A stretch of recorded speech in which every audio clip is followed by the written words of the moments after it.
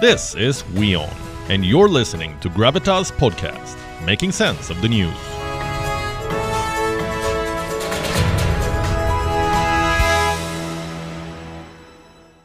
Yesterday we told you about an invasion that did not happen, a prophecy of Western intelligence. They said Ukraine will be invaded on Wednesday.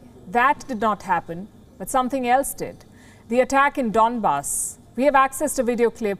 This is from Donetsk. It was shared on social media, and this is what it shows. Слышно, да? Всем слышно?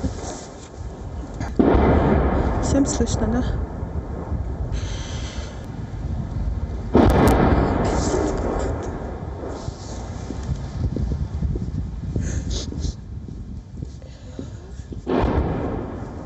Зашибись. Да, там, блин, я переживаю вообще. У меня ребенок в школе, блин. Февраля. Слышно, да? Всем слышно? Всем слышно, да?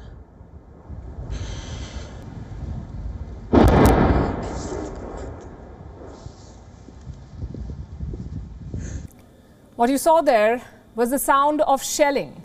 There was shelling in the Luhansk region too. Bombs fell on a school, a kindergarten.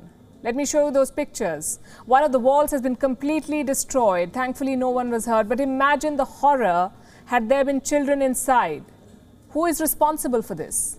Ukraine is blaming Russian separatists for what happened here. So while Russia may not have invaded, has it intensified its proxy war? On Gravitas tonight, we'll discuss that. The focus clearly is on Donbass. Russian President Vladimir Putin has made a big charge. He says Ukraine has committed a genocide in Donbass. Russia says it has found mass graves in the region. Hundreds of Russian-speaking civilians have been buried, and that they died in Ukrainian shelling.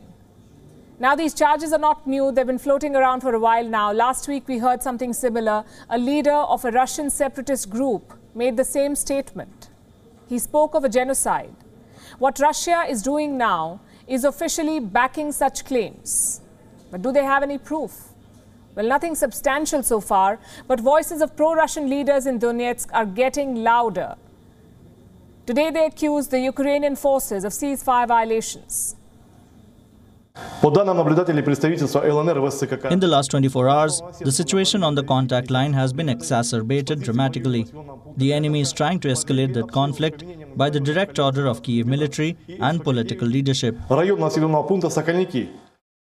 Again, there is no proof of this. So are we witnessing a Russian false flag operation? Is Moscow creating a pretext for an invasion? Ukraine is beefing up its border deployments. More guards are being stationed at the Ukraine-Belarus border.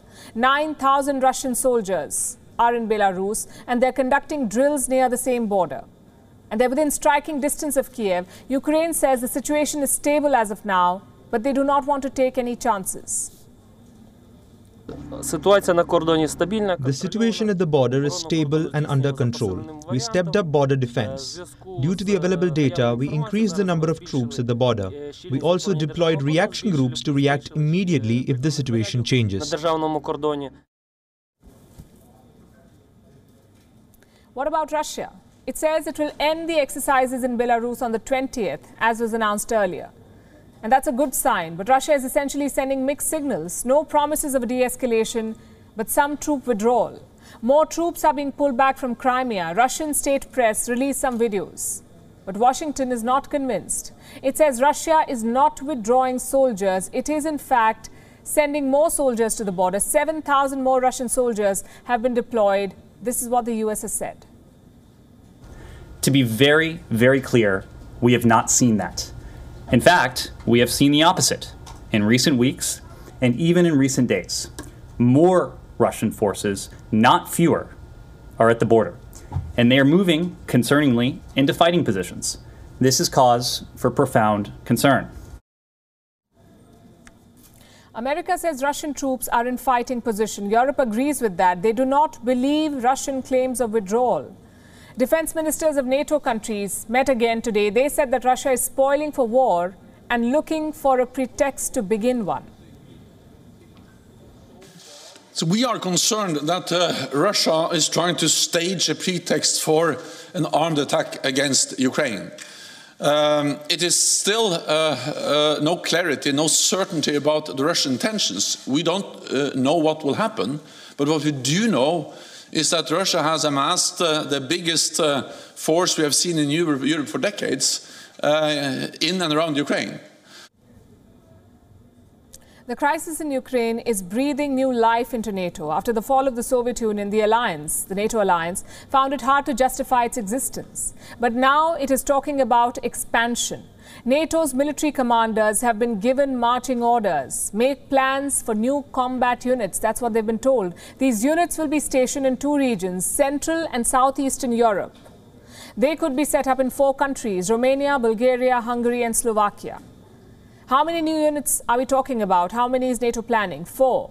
They will have a total of 4,000 soldiers. France has already offered to lead one of these units in Romania. Now, NATO already has a sizable presence across Europe. There are 4 multinational combat units. They have some 5,000 troops. Officers from the United States, Germany, Canada and Britain are leading these units. Now, they're stationed in 4 countries, Poland, Lithuania, Latvia and Estonia. 5,000 troops might be a small number, but NATO has the option to dramatically scale up deployments if it decides to go to war. Even before this conflict began, the United States had 80,000 troops across Europe. They're stationed permanently on different bases. And these deployments are rotational, meaning America keeps switching the troops there. There is permanent American presence. But since this crisis began, the US has shifted some troops closer to Ukraine. 4,700 troops have been deployed in Poland, plus an unspecified number of fighter jets. Poland is important because it shares a border with Ukraine, just like Romania. And American troops are in Romania too. Around 1,000 of them have been recently repositioned from Germany. Some 300 service members were also sent to Germany. Basically, NATO members are doing exactly what they're accusing Russia of doing, building troops. So NATO may say it won't join the war, but it's certainly preparing for one. The only problem is that Ukraine is not a NATO member. Ukraine's president wants to change that. Volodymyr Zelensky wants Ukraine to join the NATO. He says a NATO membership will guarantee Ukraine's security